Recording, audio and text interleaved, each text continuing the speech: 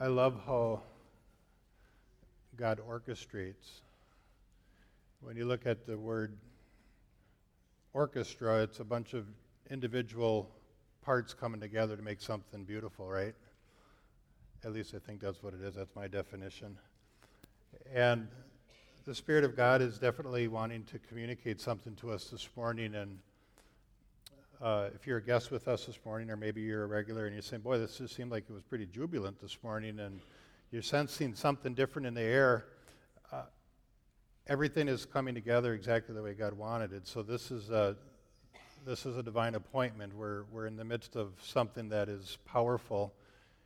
And Kay shared, God gave Kay a word that was my message.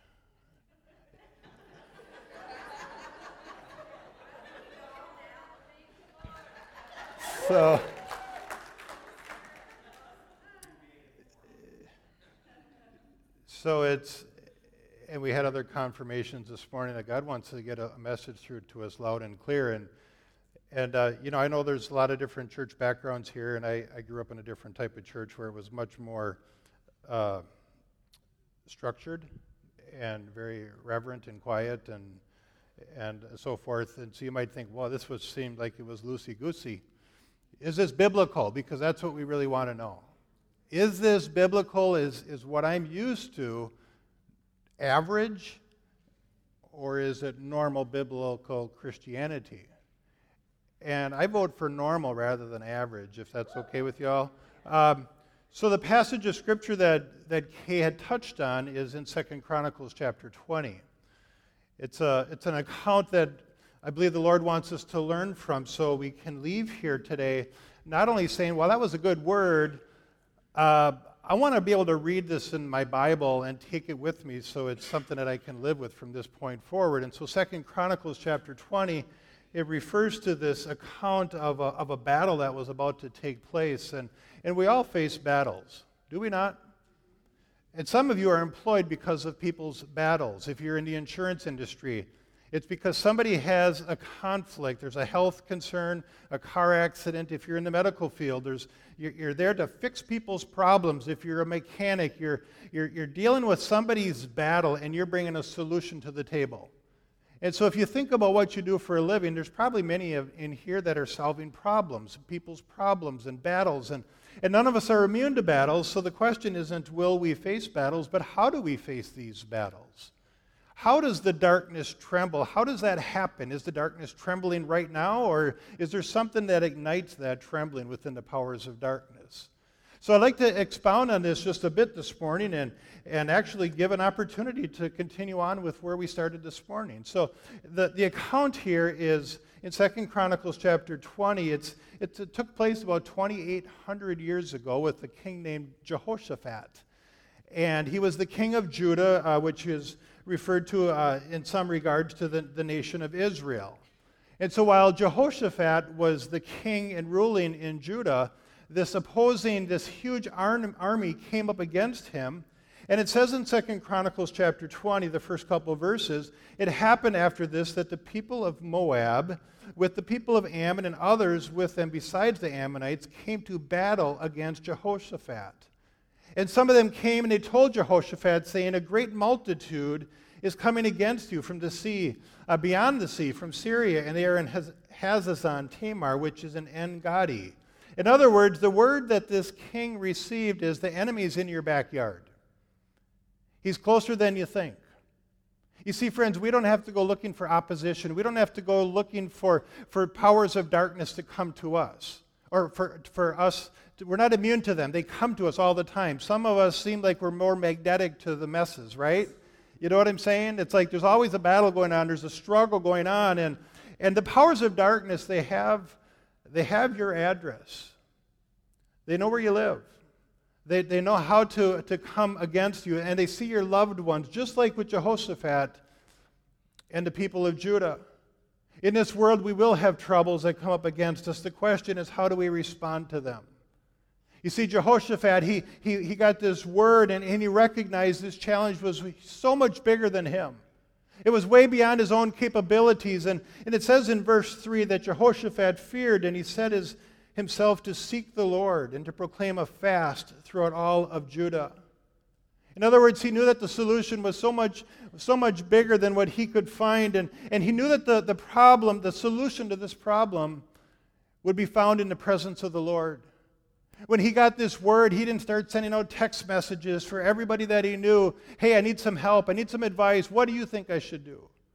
When this army came up against him, he didn't say, well, it must be God's will, because here they are, and oh well, God's in control. He didn't do that. He didn't go out and buy a self-help book and say, well, how do I work myself out of this one? No, he went to the one source where he knew that would bring a solution that could really do something about his situation. And he proclaimed a fast throughout the land. And we've talked about fasting here the last couple of weeks, and the power that's released in fasting, and we get a greater revelation of God. Those messages are on our website. And this is what Jehoshaphat did. And it goes on to say in the 4th verse that Judah gathered together to ask help from the Lord. And from all the cities of Judah they came to seek the Lord. And so they gathered together as one. Just like we're doing this morning, just like we do on Tuesday nights. We come together and we seek the heart of God. And we pursue his heartbeat. And we don't just do this in times of crisis. We do this on a regular basis. Some people just cry out to God and they say, God, I'm in a pinch. And that's the only time they go to God. A tragedy happens and they run to God and they say, now I'll fast, now I'll seek his face. And it gives this connotation, this mindset that when things are bad, you go to God. It's kind of like you go to the dentist only when you have a problem, right? And so some dentists, they're not liked because it's like all you deal with is problems. And friends, there's so much of a blessing and a benefit for us to come into his presence on a regular basis. And so Jehoshaphat, he comes together and he gathers the people. And he cries out to God before the people. It's found in verse 6. He says, he prays to God in front of the people. He was a godly religious man. He was a spiritual leader. And he said, O Lord God of our fathers, are you not God in heaven, and do you not rule over the kingdoms of the nations? And in your hand is there not power and might, so that no one is able to withstand you? See what he's doing? He's coming into the presence of God, and he's acknowledging him, his goodness, his greatness, his power, his might. He didn't just come into the presence of God and say, here's my list, here's what I need. He started off with praise and adoration. And friends, I would encourage you to do the same. To begin your prayer time when you go before the Lord, acknowledging him and his goodness. When we approach God with this attitude of gratitude, something is released into the realm of that ushers us into his perspective when we acknowledge him and his goodness and his greatness. And he goes on to say in this passage, in verse 7, he says, are you not our God, who drove out the inhabitants of this land before your people Israel and gave it to the descendants of Abraham, your friend, forever? And they dwell in it and have built you a sanctuary in it for your name, saying, if disaster comes upon us, sword, judgment, pestilence, or famine, we will stand before this temple and in your presence, for your name is in this temple, and cry out to you in our affliction, you will hear and save. So here Jehoshaphat is recounting God's faithfulness. He's looking back and he said, you've been faithful, God. You've been faithful. Just like Tim did, he's looking back, he's taken us all back, and he said, God was faithful in the past. And this is what Jehoshaphat was. Has God been faithful in your life? When you look back and it seemed like there were times where the bottom was about to fall out, or you were at the bottom of your barrel, and you said, there is no way I can go on, and here we are. And God was faithful. And not only that, but Jehoshaphat remembered not only what God had done, but what God said he would do. He stood on the promises of God. He said, when we humble ourselves and we seek your face, you said that you will reach out, that you will respond. You made this promise to Solomon some 80, 90, 100 years prior. And so what he's doing is he's standing on the promises of God. And friends, there's something about standing on the promises of God. That's why we need to get into the Word of God. Amen? Because we can't stand on the promises of God if we don't know what they are. And so we see these actions of Jehoshaphat. He's declaring God's greatness. He's giving thanks for what God has done in the past, and he's standing on the promises of God, and then he presents his need. And he says, and now here we are, the people of Ammon, Moab, and Mount Seir, whom you would not let Israel invade when they came out of the land of Egypt, but they turned from them and did not destroy them. In other words, we left them alone because of your word. And then he goes on to say in verse 11, well, here they are rewarding us by coming to throw us out of your possession, which you have given us to inherit. And he says in verse 12, O our God, will you not judge them? For we have no power against this great multitude that is coming against us, nor do we know what to do, but our eyes are upon you. Now all Judah with their little ones, their wives and their children, stood before the Lord. What a great example. Friends, when you're going through a battle, include your kids in that. Don't isolate them and say, you know what, this is what God took us through a few years ago. Take your kids through it. Use wisdom, use discretion, but man, let them know that, hey, we're in this together, that our faith is real. It's not only taught, but it's caught. You follow what I'm saying? I'm not saying we pollute our kids' minds, but if you're going through a challenge, let them know, hey, God's going to do something here. Mommy and Daddy, we don't have all the answers, but God does. That inspires our children. That way we don't have to raise them up and they have this theology that's in their head, but they've never seen it lived out before them by mom and dad. And so when we humble ourselves with this unity and this unified effort, we see that God responds. And this is what happened in their situation. In verse 14, it says, the Holy Spirit came upon a guy in the middle of the crowd named Jehaziel, and he gives him a prophetic word for the people. A prophetic word for the people. God gives people an anointing to share a prophetic word. Does he not? Did we not see this 20 minutes ago? A prophetic word. God puts a word on someone's heart and they share it. This is what took place. And it wasn't Jehoshaphat who shared that prophetic word. It wasn't the leader. It was someone else. And we're to pursue, desire spiritual gifts, but especially that you may prophesy. So somebody with this prophetic anointing stood up, and this is what they shared. This is what the Lord was saying. And he said, listen, all you of Judah, and you inhabitants of Jerusalem, and you, King Jehoshaphat, thus says the Lord to you, do not be afraid nor dismayed because of this great multitude. For the battle is not yours, but God's. Tomorrow, go down against them. They will surely come up by the ascent of Ziz, and you will find them at the end of the brook before the wilderness. So he's sharing with them, here's their strategy. This is what they're going to do. And he said, you will not need to fight in this battle. Position yourself. Stand still and see the salvation of the Lord who is with you, O Judah and Jerusalem. Do not fear or be dismayed. Tomorrow go out against them, for the Lord is with you. And so the prophetic word was, the battle is not yours, but it's God's. So how did Jehoshaphat respond? It says that Jehoshaphat, he bowed his head with his face to the ground, and all Judah and the inhabitants of Jerusalem. So there was this corporate bowing down before the Lord. You know, here in our culture, sometimes we think we're above bowing down before God. Like we like the padded chairs, and I'm all for padded chairs, but to bow down, some people would say that's like way old-fashioned. But it was a condition of their heart. They were doing something visible that was a reflection of their heart. They bowed before the Lord. And it says that the Levites and these folks, they stood up then and they praised the Lord God of Israel with voices loud and high. Okay, remember now, the enemy is right there. And they get this word that victory's coming, and they began to celebrate with praise and worship. And they went from fear to faith. They went from fear to faith, and the power of God, friends, is released in faith. Amen? I mean, that's where the power of God is released. And so the passage goes on to share, to expound on what Kay had mentioned. It says in verse 20, it says, so they rose early in the morning, and they went out into the wilderness of Tekoa, and as they went out, Jehoshaphat stood up and said, hear me, O Judah, and you inhabitants of Jerusalem. Believe in the Lord your God, and you shall be established. We want to be established, don't we? Like solid, like we can stand fast. You shall be established. Believe his prophets, and you shall prosper. And when he had consulted with the people, he appointed those who should sing to the Lord and who should praise the beauty of holiness. As they went out before the army, in other words, they're in front of the army, and they were saying, "Praise the Lord, for his mercy endures forever."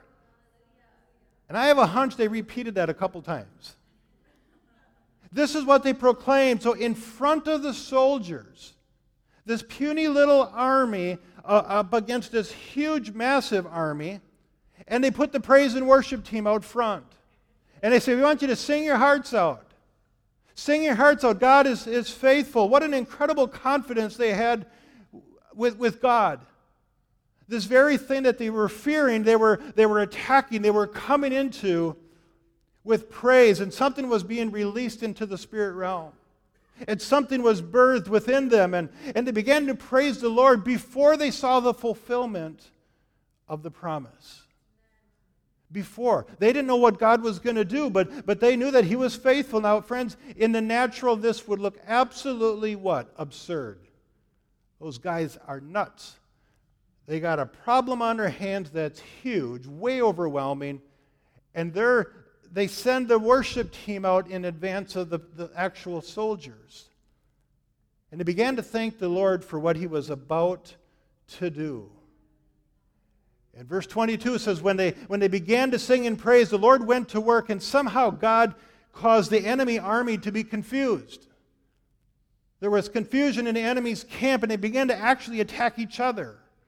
Now, we don't know how that happened, if God distorted their vision and they're thinking, man, these are the enemies, and they started killing each other. Whatever the case was, when the people of Judah arrived by the enemy, they came to find the enemies dead already.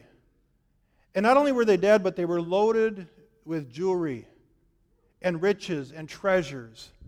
So whether this enemy's camp came to the battle and they said, you know what, let's empty out our bank account first and get all cash and bring that with us we don't know. But friends, it took them, verse 25, it took these people of Judah 3 days to haul away the spoil.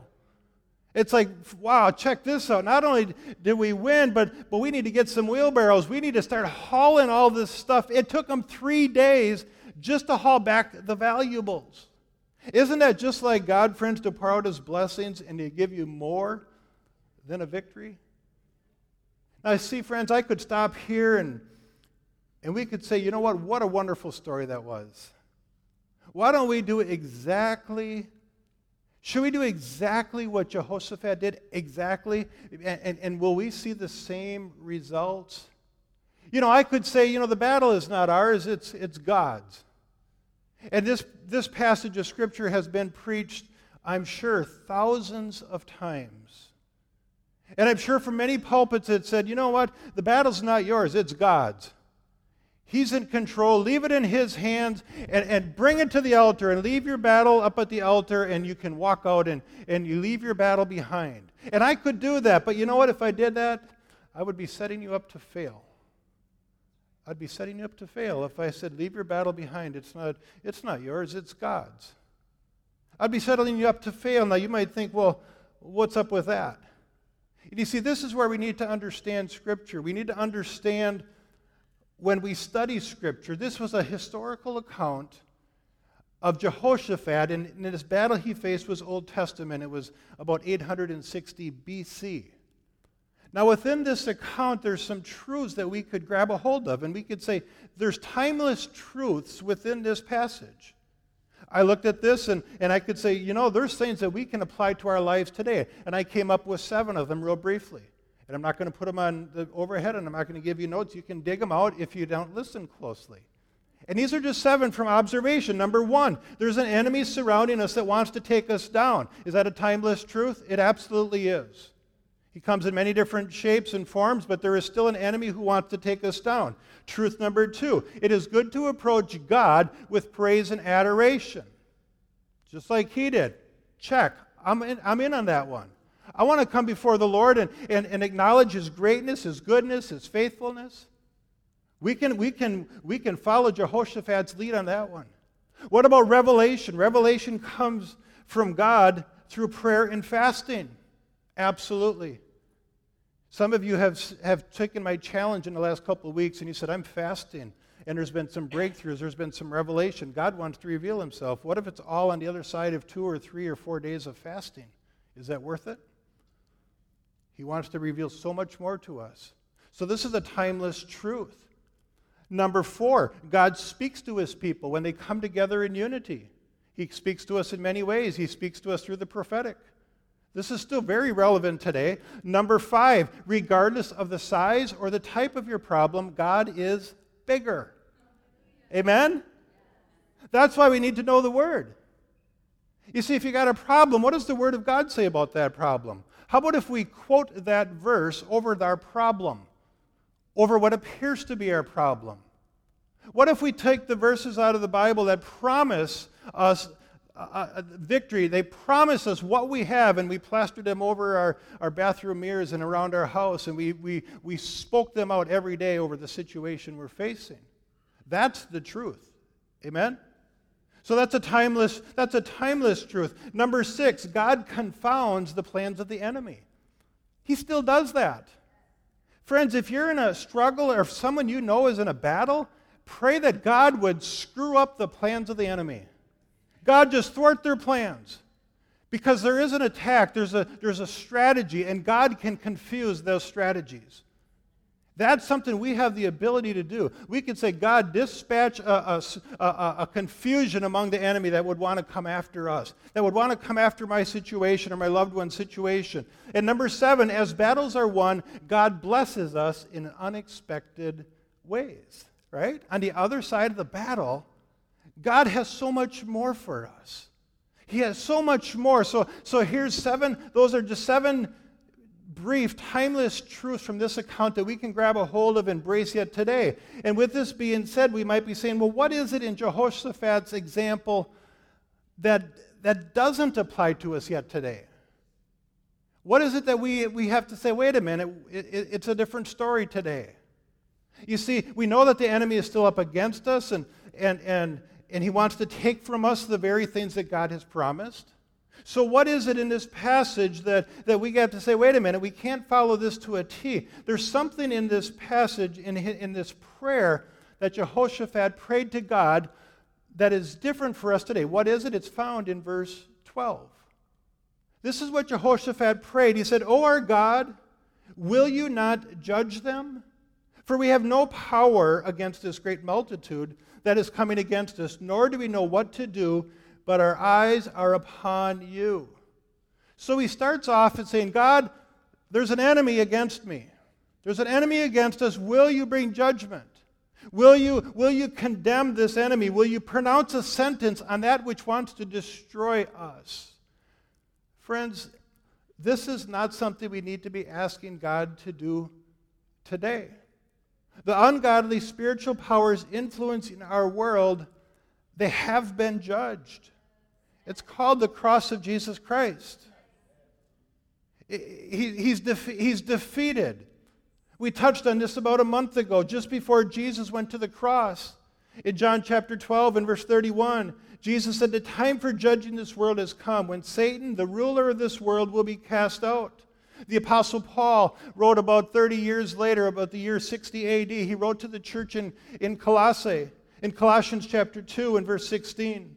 Verse 15, he says, speaking of what Christ has done, he said he disarmed principalities and powers. He made a public spectacle of them, triumphing over them by the cross.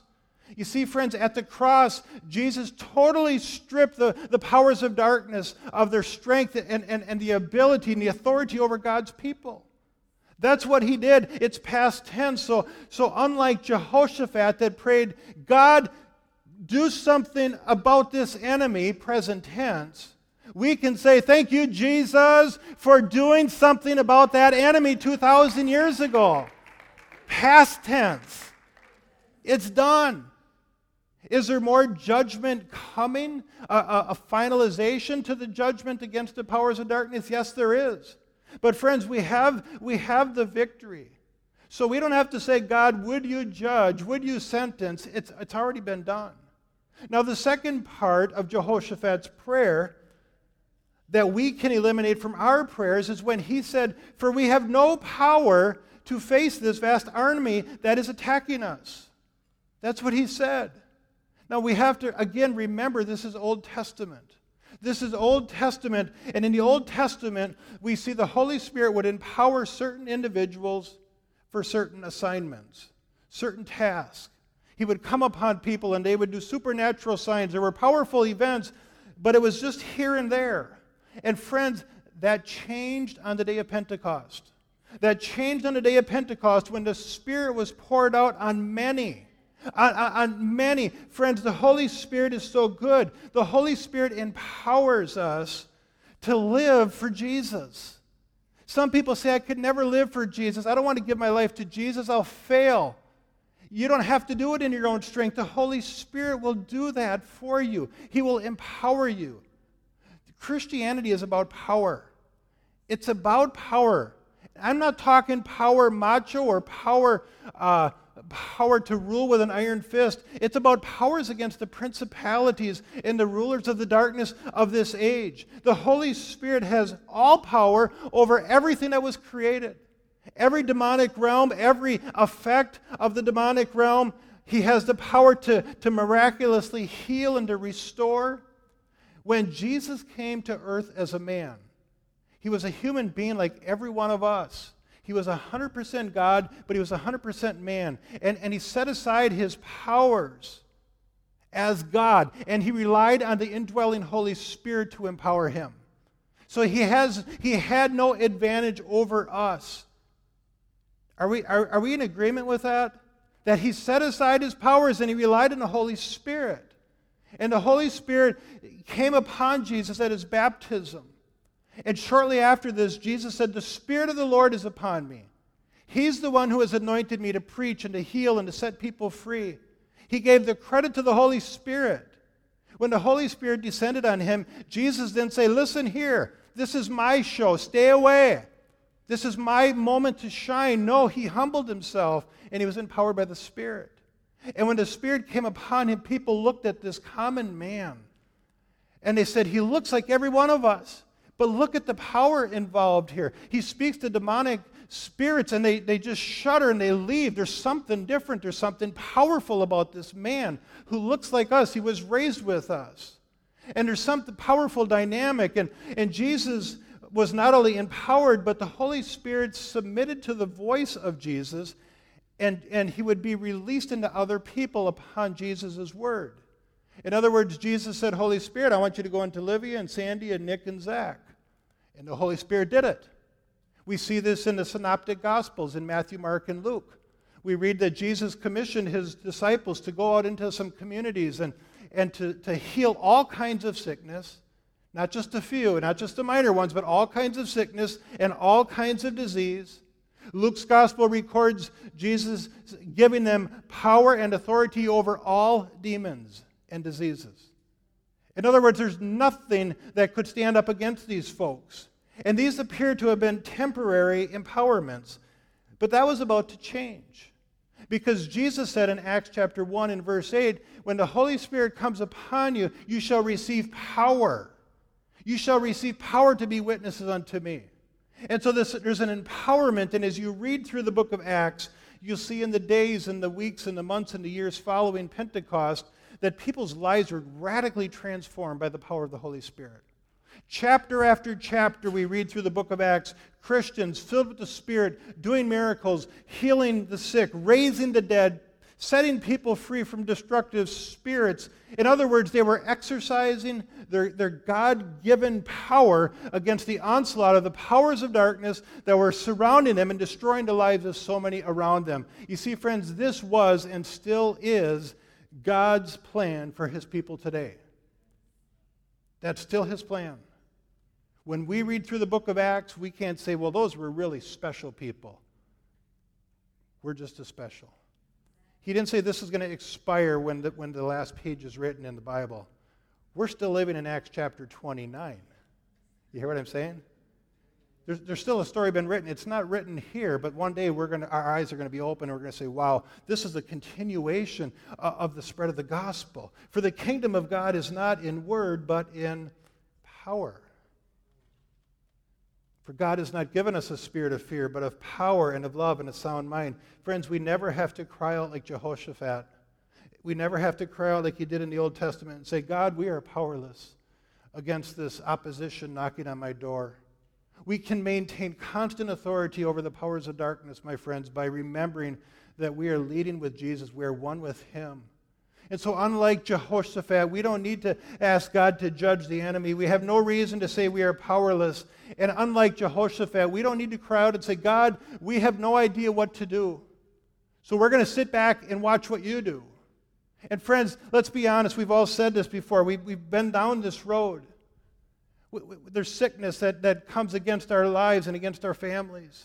Whether it's high blood pressure or diabetes or cancer or whatever it was or whatever it is, and we're not immune to this. And if it's not a health issue, maybe it's a relational issue, and you say, it's my marriage, it's my child, it's my relatives, it's my coworkers. There's conflict, and we have this tendency to say, God, do something. Every one of us have done this. Anybody here ever not say, God, do something? It enters the financial burdens in these battles that we face, and the bills are piling up, and the kids are growing like 3 inches a week, and we're buying new clothes, right? And the wash machine is breaking down, and the car needs fixing, and then we got the ongoing pressures that we battle. We have demands on our lives, and we have so much going on, and we have expectations, and it seems like the thoughts of just trying harder just never go away. Am I speaking anybody's language? I mean, this is the reality that we have these types of battles, and none of us are immune to these, so how do we handle them? You know, we could say, well, the Lord spoke to Jehoshaphat in his day and to that crowd, and he just said, well, the battle belongs to the Lord, it's not yours. We could say, you know, God is sovereign. He'll take care of this darkness surrounding me. We could say that. But here's what we need to remember, friends. The battle was the Lord's. It's already done. It's over.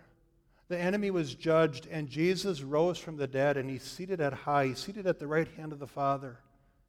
Hebrews 10:13 says that he is there at the right hand of the Father, and he's waiting until his enemies are made a footstool for his feet.